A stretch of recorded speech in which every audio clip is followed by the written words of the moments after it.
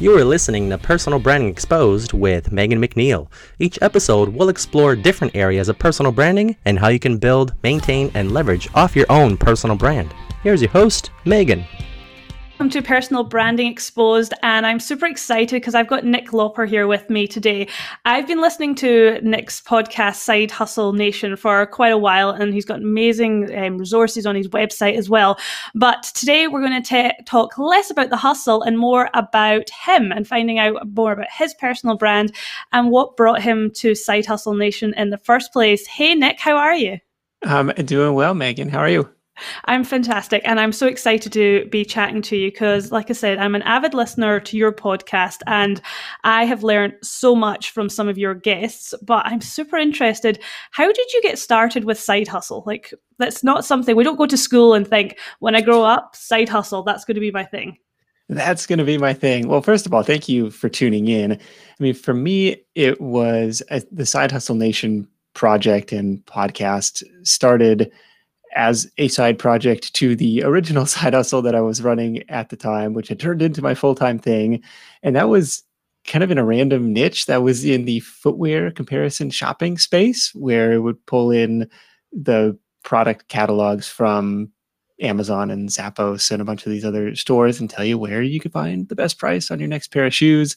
That site operated on an affiliate basis where if somebody ordered shoes through the site or through my link, the site would earn a commission on that. And so that was the main thing for a lot of years. And it was on the side from that where it's like, all right, let me order up this podcast mic, let's see, is this thing on? Is anybody listening? And the show kind of took on a life of its own, relatively speaking, in the first couple of years. And that's kind of shifted to become the full-time focus. Awesome. How do you decide what guests you're going to have on? Because you have an array of different topics. Yes, this has been a lot of fun. At first, early on, I was trying to find kind of pseudo celebrity guests in the, online business type of space, but I kind of found a little bit of a different niche in trying to source some stories that hadn't been told on dozens of other podcasts. And nowadays, a lot of those kind of bubble up from inside the community. Something will catch my attention in the Facebook group. Somebody will message me like, hey, have you heard of so-and-so? They're doing some interesting things. And the broad theme of the show is like, hey, how do you make extra money in your spare time? And trying to find either examples of people who've done that or some interesting marketing or productivity tactics that would help facilitate that type of business growth. So that's the main idea that I try and aim for of the show, and start every episode with like, okay, what's the hook? What's the compelling hook that's outside of the we've done a handful of just kind of generic freelancing type of episodes, and those tend to do okay, but it's like, okay, especially after now 400 episodes, what's the interesting kind of takeaway? And this was a lesson learned from one of the very early episodes, was this guy had earned enough money on Fiverr, like freelancing on Fiverr, to buy a house. And at the time, this was still known as the $5 marketplace, and they've kind of gone up market a little bit since then. I was like, wait a minute, how did that work? How did you sell? What did you possibly sell for $5? He's like, Nick, it's all about the upsells. I was like, okay, so he kind of enlightened me. But it was, using that hook, hey, he made enough money on Fiverr in his first year to buy a house. Like, oh, okay. Rather than, how to get started freelancing on Fiverr or something. So trying to put that hook forward with each of the episodes to draw new listeners in. Real life examples. Yeah, no, I love that. I really actually enjoy your episodes where you have regular people on them. And I'm similar to you. When I started the podcast, I wanted the biggest names. I wanted like the well-known people, because I thought, oh, that's going to build my podcast and it's going to be more interesting for my listeners, etc. When in actual fact, the lesser known people that I have on the podcast are generally the ones that do the best, because one, they're super excited that they're on it, so they share it wide as well with their audience. But secondly, They're more relatable, because they're at a stage where most of us that are listening are we can understand where they're at. They haven't made $1 million. They're not living in a yacht and have all these homes all over the place. We can actually still relate to them. They're on their journey at the moment. They're being successful. They're doing great things, and we can learn from them. And that's, I think, the stories from your podcast that I really love. Now, how on earth do you not end up doing everything? Because I listen to some of your podcasts and I'm like, oh my God, I need a YouTube channel. Oh no, I need a list for this. I need to get this. And and shiny object syndrome. You go all over the place. And how do you kind of control yourself? Because you can't do everything. Not well anyway.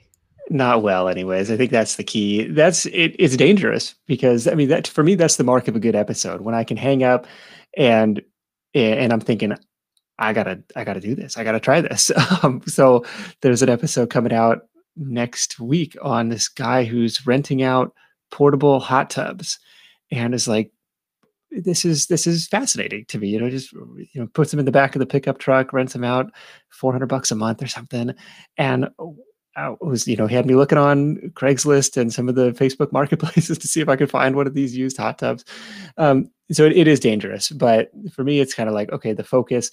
And even if you're not going to apply the, specific business that somebody's doing, usually there's some element, something that you can take away and apply, that at least I can apply selfishly to my own operation and say, okay, that's interesting how they're approaching their Facebook group, or how they're approaching email marketing, or how they're, generating leads from YouTube or something. Like, there's always some little element that may not be, it may not be a direct copy and paste from this person's business model, but it's like, okay, I can definitely integrate that.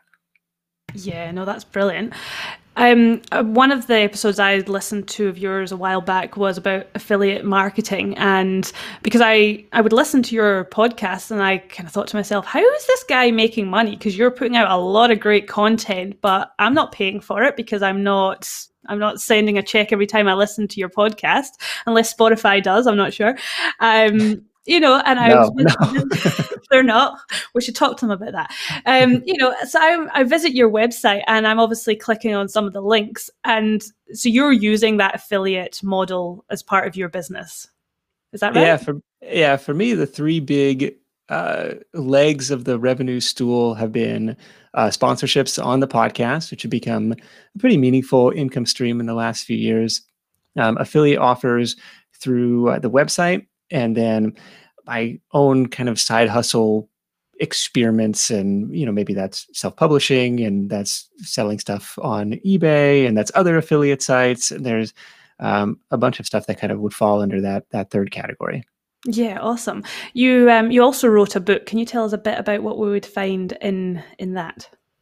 Yeah, so this is at sidehustlenation.com/book. This is, I believe, free on Kindle. If it's not, send me a note and I'll send you a copy of it. But it's kind of like intro to side hustles. It covers kind of the three main business models that I see out there.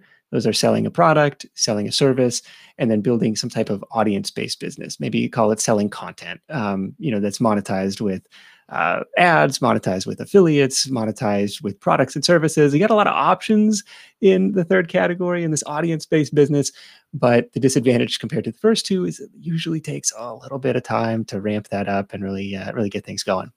Well, that's working with your personal brand, I guess.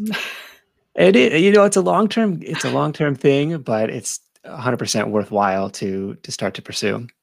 How do you think that works long term? So personal branding's my thing. I think it's super important. People buy from people. If you've got a strong personal brand, like, it can take you in lots of different careers over the years. Like, you as a person can adapt, etc. Same as a business has a service. It might start with, Kodak started with a camera that was film, and now they've got digital, etc. Well, they didn't do too well with that, but they adapt. Companies adapt with their services, their products, etc. As a person, if you've built an online audience, how do you think that's going to work in 10, 15 years' time as we start adapting our technology as well? Do you think that will last, or what's going to happen?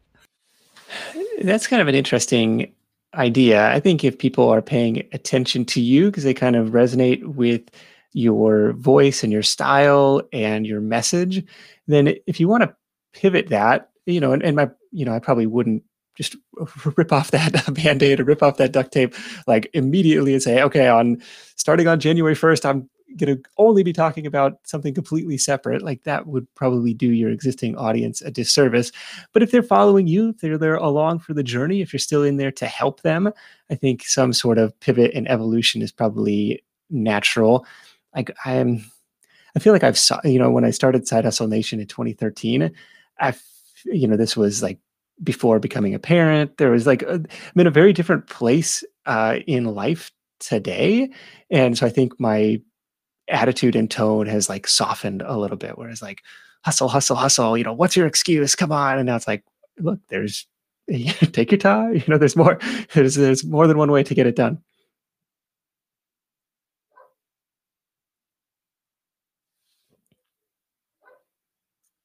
Sorry, Megan, I lost your audio. Oh, you've lost me. Can you hear me now? Yeah, now you're back. Oh, I'm back. And I think that's the difference between having your Instagram famous and your niche famous type people, and how you actually focus on building your brand and stuff. And I think the way you've done it is great, because I'm not a massive fan of the hustle, hustle, hustle, because I think a lot of us build businesses for freedom, for flexibility, etc. So if you end up doing more hours for less money than you did in your corporate gig, have you really done yourself any service? But I think that what I love about what you're doing is with the side hustles is there's a lot of kind of income that comes while you're sleeping. That's really important. Things that are giving you freedom and being able to, you have to work hard. Nothing is easy. You've got to put in the slog at the beginning so that you can then, take a seat back and actually enjoy it as well. Do you think a lot of your listeners see that side, or do you see a lot of it being like hustle hard? Yeah, I think it probably depends on where they're at in their life. Like hopefully for the younger portion of the audience, like they have the time and energy and maybe the necessity to do so. Whereas the more experienced, more aged, like more people who look like me at this stage can take things a little bit slower. I mean, in general, that's like one benefit of the side hustle. Like hopefully you have this day job that is paying your rent, that's covering your bills. It kind of gives you the freedom to ramp something up slowly on the side, low risk on the side, that gives you energy, right? You don't want the side hustle does not need to be a second job that you hate. It needs to be something that you look forward to doing, because if you dread the work, like what's the point of that? And of course, there's going to be periods of sprint and periods of rest. But if you don't see the light at the end of the tunnel, like if it's just, sprint for the foreseeable next 10 years, like I don't know if that's something that you want to sign yourself up for. I don't think it's maintainable either. It's, because I think it's like a new relationship starting a business. It's very exciting at the beginning and you've got that honeymoon period and everything. But then there are parts of your business, because there's parts of everyone's business that you don't love, whether it's the accounts or if it's the marketing, depending on where your strengths are, that it starts to wane. So I love the idea of the side hustle where you can have your main business, but you can continue to do things on the side that interest you, and that can change. That can continually change. Yeah, absolutely. So you've been doing the show for a while, these live streams for a while. Like, what have you found as the most effective, like, marketing channel, like the most bang for your marketing buck here?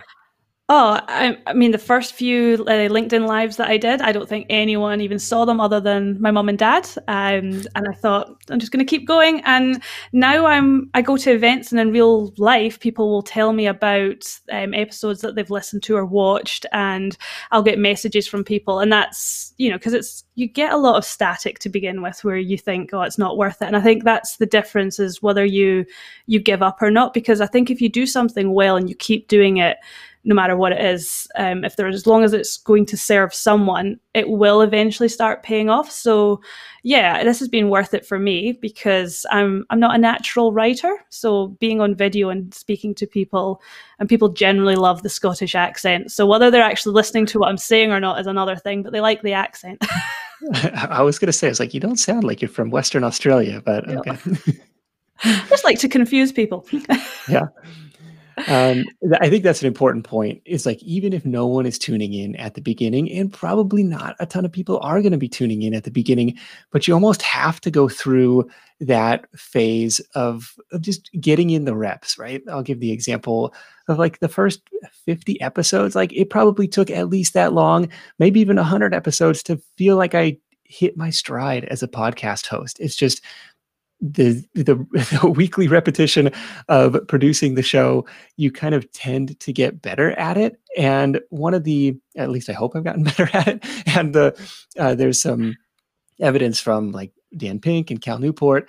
They say, like, don't necessarily pursue this business that you're passionate about, but rather passion follows doing the work, right? It's like I had, on episode 1, had zero passion for podcasting. I didn't even know what I was doing. I didn't know the first thing about it. But over the course of 7.5 years, it's something I've definitely become passionate about through doing the work. And same thing, like I was painting houses in college, and I was like, didn't know anything about house painting, wasn't passionate about that. But after the course of a couple summers, you can't walk past a house without looking up under the eaves. I'll scrape that. I got to come back, give these guys an estimate on the weekend. And you just start to become a part of the community, and it becomes a part of you, Oh, 100%. And done is better than perfect every single time. And if you put off doing it because you've not got the right equipment, or you don't feel like you're quite ready for it, you've got to get the rubbish ones out so that 6 months down the line, you've got the decent ones. And, saying that you've got 50 to 100 episodes before you start getting traction, that's a lot of legwork to put in, not knowing whether it's going to work or not. But also, you've got all that content now. I've listened to some of your earlier episodes, and yes, I can tell a difference between your newer ones and your older ones. I still really enjoy the content. I still enjoy it because it's still, the content has stayed the same. So I know that when I go all the way back, it's still got the same theme to it. It's still giving me something. And yes, some of your older ones are a little bit outdated now, but as in like the technology and stuff. Yeah. But the people aren't, and the meaning behind it, like, that's what I think is really important. And you've just got to, like you said, you've just got to keep plodding along until it actually goes and it works. Yeah, it took a while. Like for me, the switch that flipped was figuring out that the show is never going to be, Entrepreneur on Fire. Like, it's never going to be, it's not a business on its own. And I don't know, I had no idea what the business model was starting out. It's just like, hey, everybody says you ought to have a podcast. Let's turn this thing on and see what happens. But the switch that flipped was like starting to treat it as content marketing. And for me, that was generating email subscribers from the podcast. That had never been much of a consideration. But when I started really doubling down on that, really paying attention to that, and what it was for me was creating these episode-specific lead magnets, episode-specific opt-ins. I did like the summary of the episode. Like, here's the highlight reel of the episode. You're out walking the dog. You're driving in the car. You're at the gym. Like, you're not at a great place to take notes. Don't worry. We did it for you. You can go download this file over here. And that worked really, really well. Yeah, your website is a fantastic resource. Like, I'm not just saying that because you're actually on with me, but I have found myself listening to your episodes. And like you say, I'm in the car. I can't get to it. And I will go onto the website and get the show notes. And, most show notes are kind of a summary of just a block of text. There's so many links and so many like takeaways in yours that you almost don't need to listen. But I do, don't worry. That was the fear that I had. Like, oh, am I going to cannibalize the listenership? And in some cases, people prefer written text. In a lot of cases, I'm that way too, because I can skim it, in 5 minutes, or I can spend 45 minutes with the full audio version. So I don't blame people who do it that way. And then they, hopefully they'll tune in after the fact to get like the full story and the guests, intonations and what they emphasize. But that's been helpful to try and do the written content as well, just to capture hopefully a different segment of the audience. Oh yeah, you're reaching people that just, some people hate podcasts. I know lots of people that just won't listen to anything. It's just not their thing. People that hate videos, people that love videos, people that love reading, people that hate reading. And if you can, that's why I do what I do with this, where I have it live just now. So it lives there as a video, and then there's the podcast, and then we write it up as a blog. Well, that's three different types of people that consume content in three different ways can still enjoy what we've chatted about today, as opposed to it just being, this is the video, and if you missed it, you missed it type thing. So Right. I think it's good, definitely. So what's next for you? What's next? Trying to keep the dream alive, man. I feel like I have got the best job in the world, trying to uncover creative side hustle stories and share them with the world. I feel really blessed to be able to do that and to work from home and have probably 3-4 days off a week with the kids. It's a good system. As far as next steps, continuing to produce the show. I'm working on a book project called 1K 100 Ways. It's at 1k100ways.com. It's not available yet, but hopefully putting the finishing touches on it this quarter and getting that out the door, which will feature lots of members of the community and some fun stuff that they've got going on. Excellent. I don't know, just kind of keeping on, trying to do the YouTube or rather the Google SEO game a little bit and continue to build the domain authority and all that jazz. How many team members do you have now at Side Hustle Nation? Oh, this will be good. Let me see if we can talk about the team. Call it like the stack or like the virtual assistant stack these days. So there's a podcast editing service. For me, that's Podcast Fast Track, Kerry Green and his team over there. There is a dedicated writer who is the guy who does those show notes summaries in the UK. That's Phil. There's a kind of a general administrative virtual assistant service that I use called OK Relax, which is a kind of an affordable, dedicated monthly service out of the Philippines, or most of the assistants are out of the Philippines.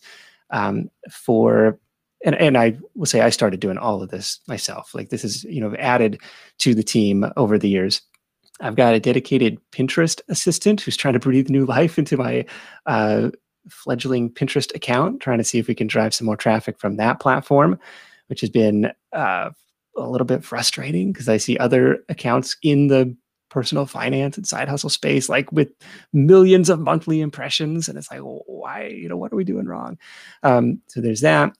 There is a new bookkeeping service, which is a new addition to the team. That's bench.co. So I've kind of gone down the path of hiring mostly agencies or services rather than like full-time individuals, like very specialized freelancers.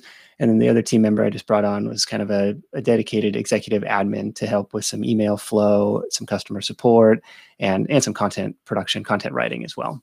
Oh, fantastic. So you've really got quite a lean business there. So if anyone's off, I suppose if it's an agency, there's always someone there that can help you, which is great. Yeah, it does run very lean. And so I guess a PR service was a new hire too at the end of the year to try and get more press, get more publicity, mainly for the sake of backlinks rather than like I have little desire to be a talking head on the news or anything like that. But we'll see if anything comes of that. Just little experiments, see what works, what doesn't, and go from there. But have run very lean for a lot of years. And I think that is I'll give the example, some friends of mine, March, April last year, like pandemic time, they saw their income get hit 50, 60, 80%.